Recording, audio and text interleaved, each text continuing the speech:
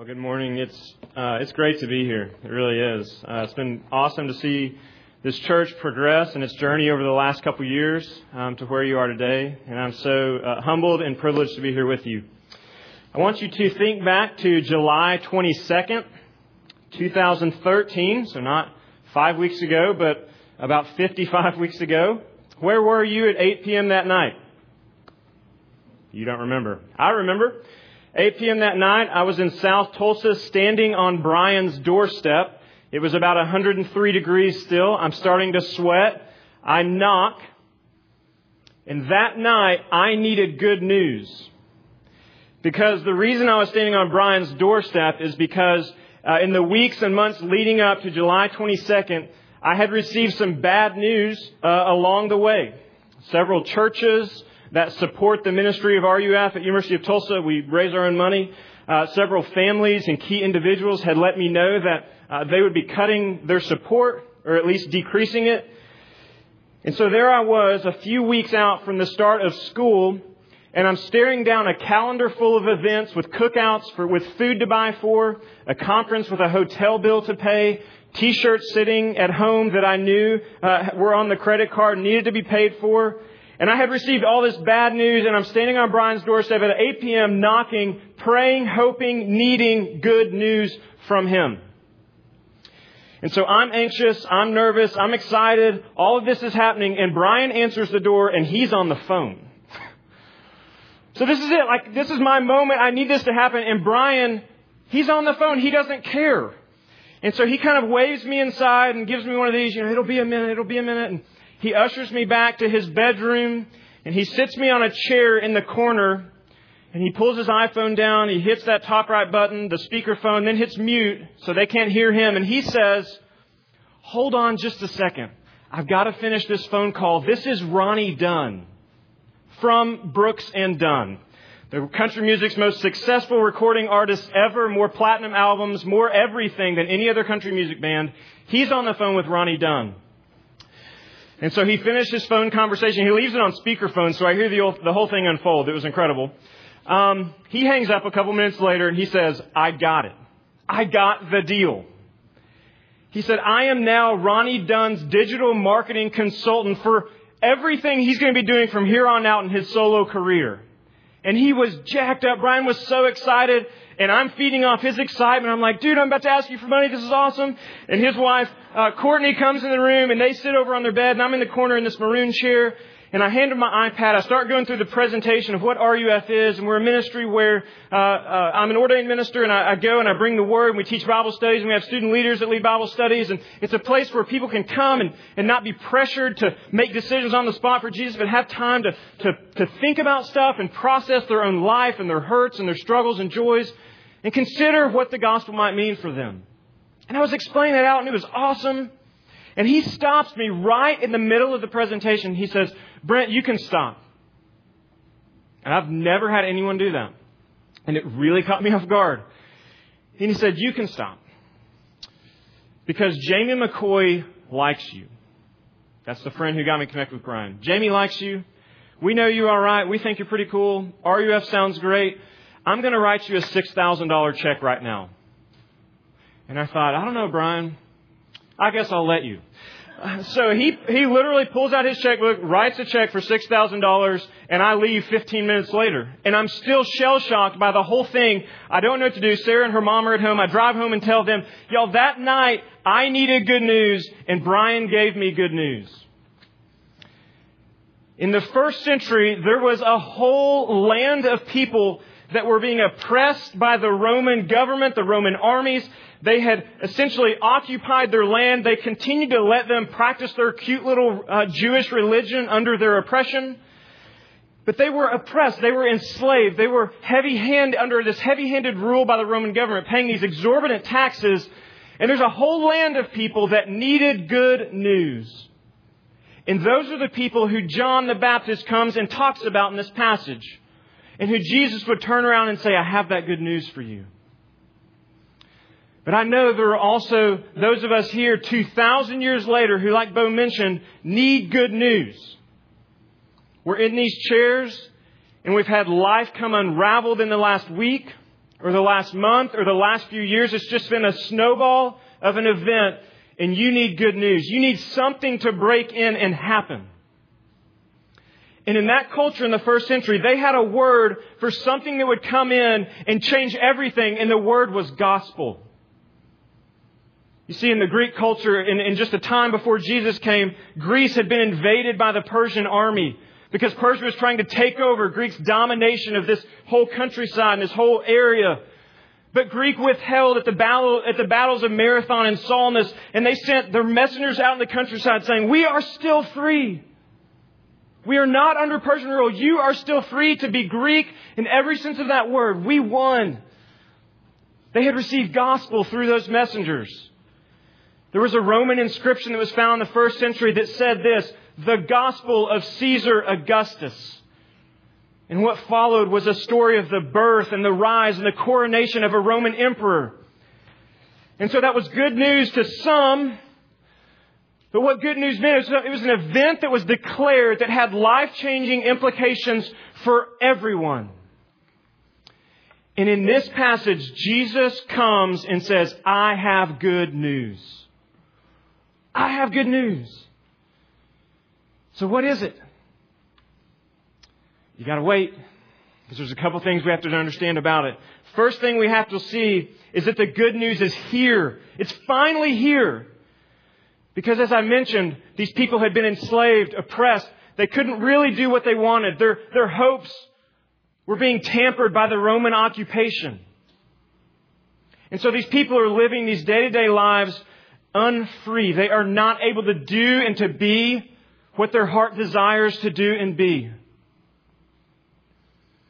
And Mark starts off this passage quoting what might seem kind of a strange thing, but he starts quoting from this Jewish prophet from 700 years before, a prophet called Isaiah. And what Isaiah is saying is he's promising that one day, someday, a Messiah, which was a Jewish word for the anointed one, this deliverer would come and would one day set Israel free, because they had been ruled and oppressed for hundreds of years. But there was this promise from Isaiah that one day someone would come and set them free. And Mark starts out saying that before that Messiah comes, there would have to be a forerunner or kind of a herald, someone to come and announce that Messiah was coming. And he's looking up, he's quoting Isaiah, and he's looking at this Rastafarian dude at the river saying, "This is happening right now. This is that forerunner to the Messiah. Get ready." And he uses the word, he says, repent, which is this great word, just means turn around. Because you've been living as if God is finished with you. You've been living as if God is absent and as if He doesn't matter. And John the Baptist is saying, oh, He hasn't forgotten. And in fact, He's about to be here. Get ready. Get the house in order. Change directions. The kingdom of God is coming. And people, you can imagine, with their skepticism, just like we would have been. With their skepticism, they come down to the river wanting to hope that things might be different. Wanting to think that good news might finally be here. Climbing down into the river, publicly acknowledging, I'm going to hope again. I'm going to believe again, perhaps against all odds, against everything my family is saying or everything my friends are saying. I want to believe that what this Rastafarian guy is saying is coming true. And so they did. They were baptized. This summer, I was driving around listening to NPR. I wasn't just driving around listening to NPR. I was driving somewhere listening to NPR because I'm a nerd. And NPR, there was this story. They were doing this report about a number of college-age students or recent graduates who were spending their own time and money to travel down to the Texas-Mexico border, the New Mexico-Mexico border, where, if you've seen the news, for some time there's been somewhat of a border crisis. All these children and people flocking across the border into Texas, trying to be free, wanting a better life. But not everyone makes it. And that's part of the sadness and the drama of this whole thing unfolding. And so there was this group of people who were giving their summers and their money to go down there and to pay for their own hotels and to go out into the desert to look for people who had died. And the story actually gets sadder. The reason that there was such an impetus for them to go down there is that once people were crossing over in the desert, they essentially had about 5 days before the vultures and the beasts consumed the bodies. And so time was of the essence.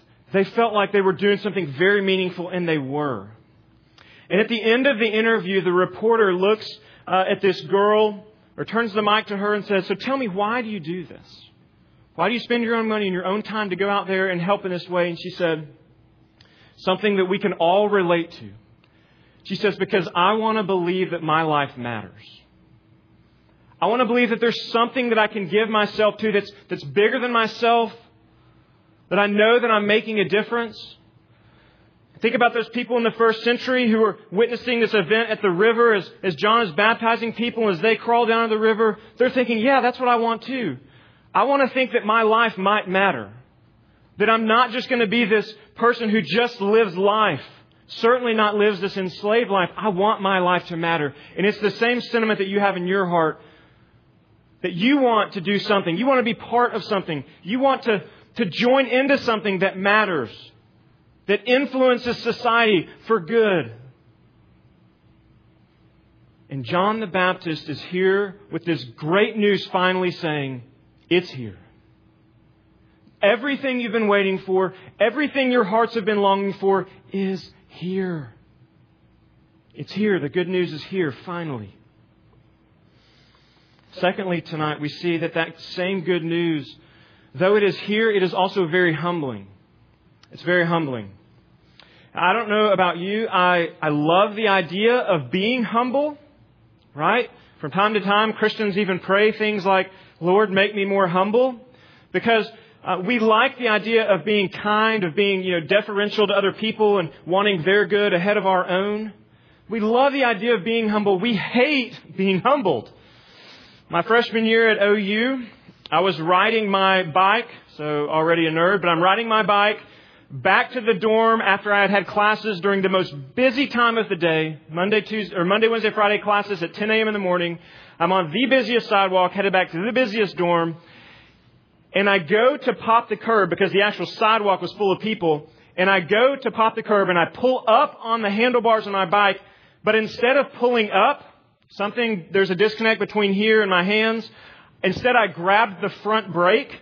Just as my momentum was going up, my bicycle flipped over the front tire. I broke my seat. I don't know, because the seat landed on my back, if you think about that. Books went everywhere. Grass stains on my skin. It's just a total disaster. And it was humiliating. And I did not like that. It was humbling. I was humbled. But I didn't like it. So what is so humbling about this good news? What is so humbling about what is unfolding here at this river is this. That Mark records this very first picture of Jesus in his account of the gospel.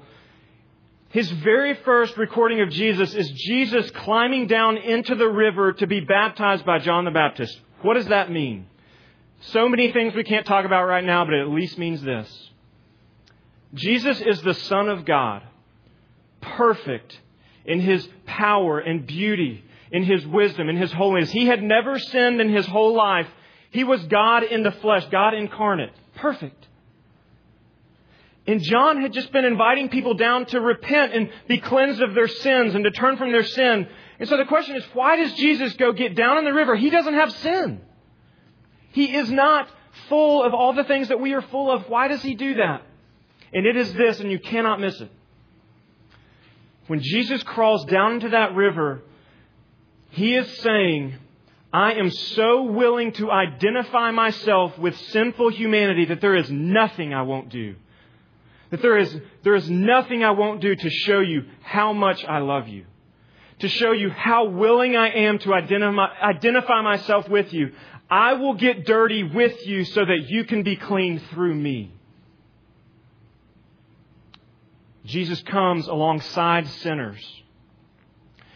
That was the first mark of His ministry in this gospel account. And friends, that theme is carried out throughout the whole story of Jesus' life, even to the very end.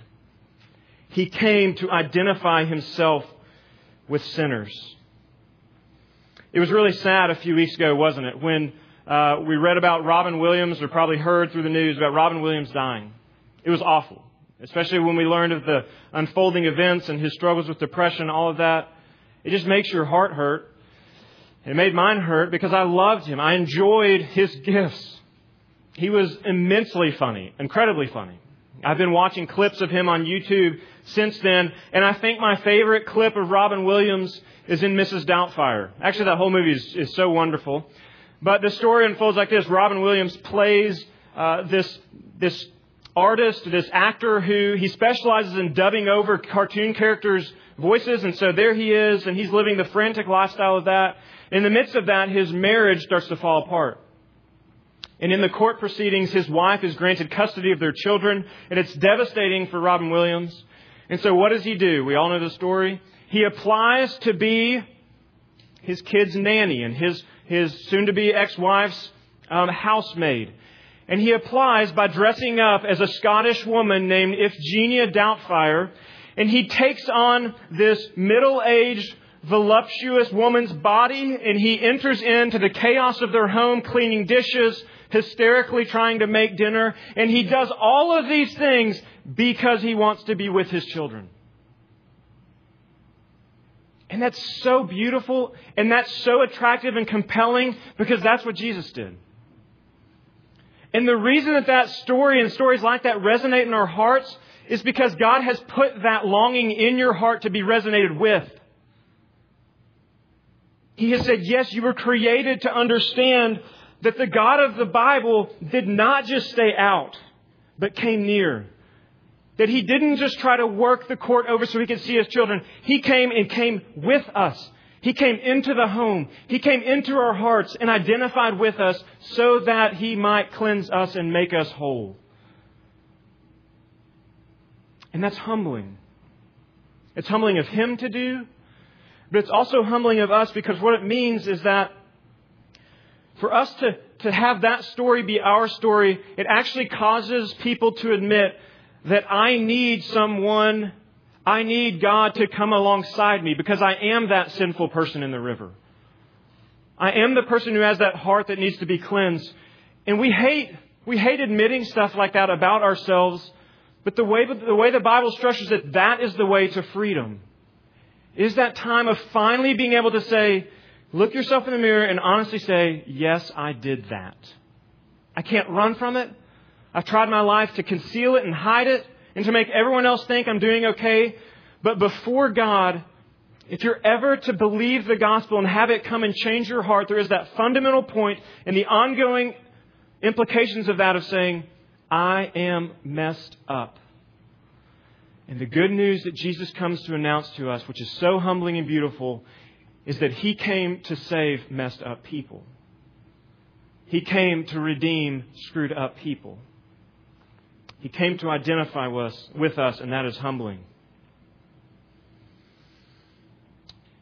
Friends, when your life begins to be more and more consumed by what Jesus did for you rather than what you do for Jesus or what you have not done for Jesus, when your life becomes more and more consumed with Jesus Christ's actions on your behalf, then you've probably become a Christian.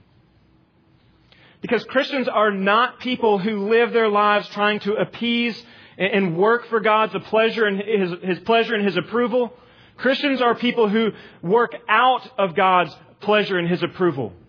They are people who already have it, who know that God, through Jesus, has done something for them that they could never do for themselves and are now living in light of that reality.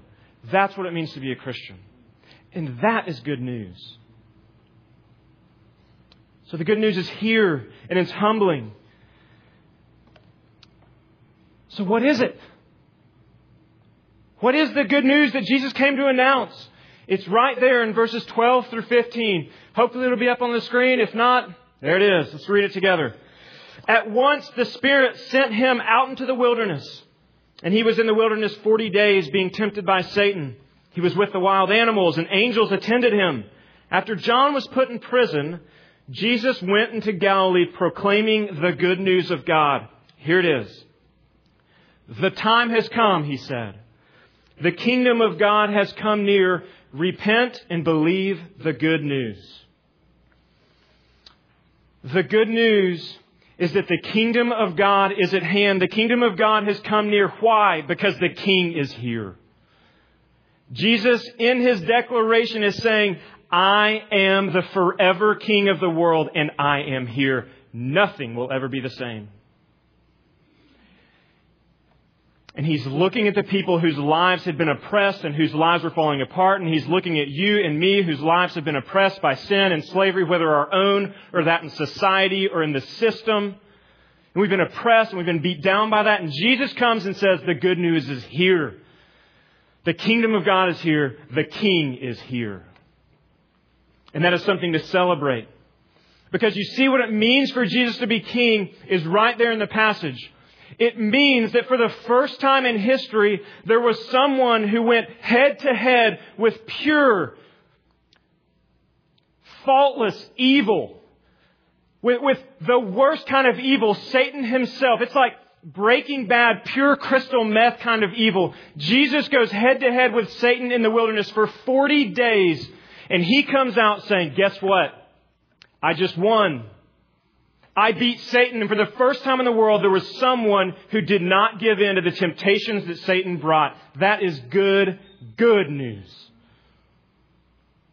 And that means that the evil structures, the power structures, the oppressive structures of sin and everything at work in the world has been defeated and is now crumbling down. Because the King is here. And He is powerful to do that.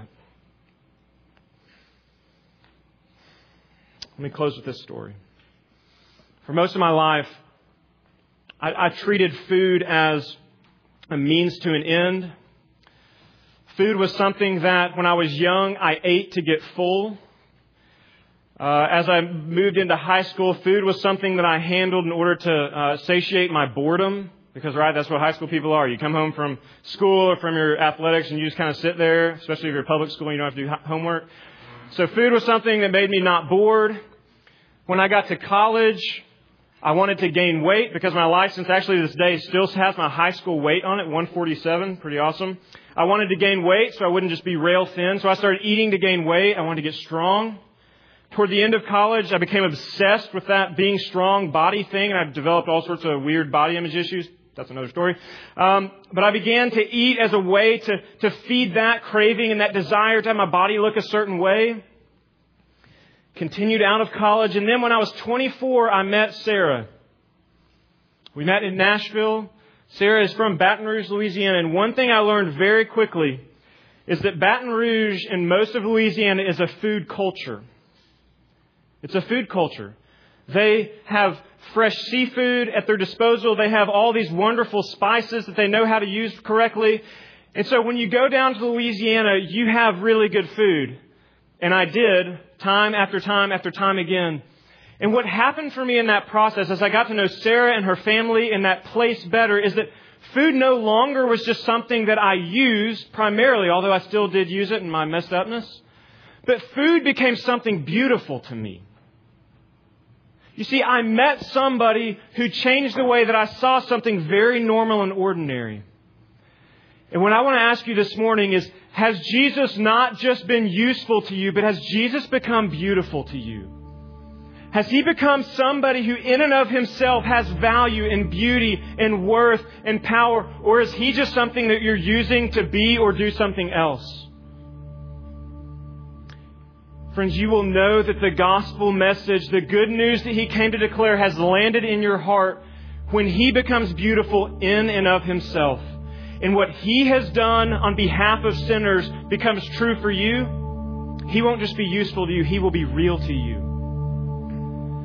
And so what happens if He's real to the whole room of us here? And what happens if we move out into the world being transformed by Him and continue to be transformed more and more to be like Him by His Spirit? And we begin to be people who don't just use power for power's sake, but use power to serve people. And what happens if we begin to use our money not just for our own self or to lord it over people, but to help people and to serve them? What happens when that Spirit of Jesus changes us it begins to change the city. It begins to change the people around us. It begins to change the whole world around us. And what you have to know is that that's exactly why Jesus came. He didn't just come to change us individually. He came to change us corporately. He came to change the world. Because guess what? He had the best news the world has ever heard. And the question you have to ask yourself is, what will you do with it today? Will you take it? Will you let it come into your body, into your heart, and change you? Or will you acknowledge it and say, that's nice? My hope, prayer, my beg of the Lord is that He would come in and begin to soften your heart, that it might begin to change you right now if it hasn't already. And that you might live a life that continues to be affected and infected by that gospel proclamation. Would you believe it? Would you live in light of it today? Let's pray and ask Him to do that in our hearts right now.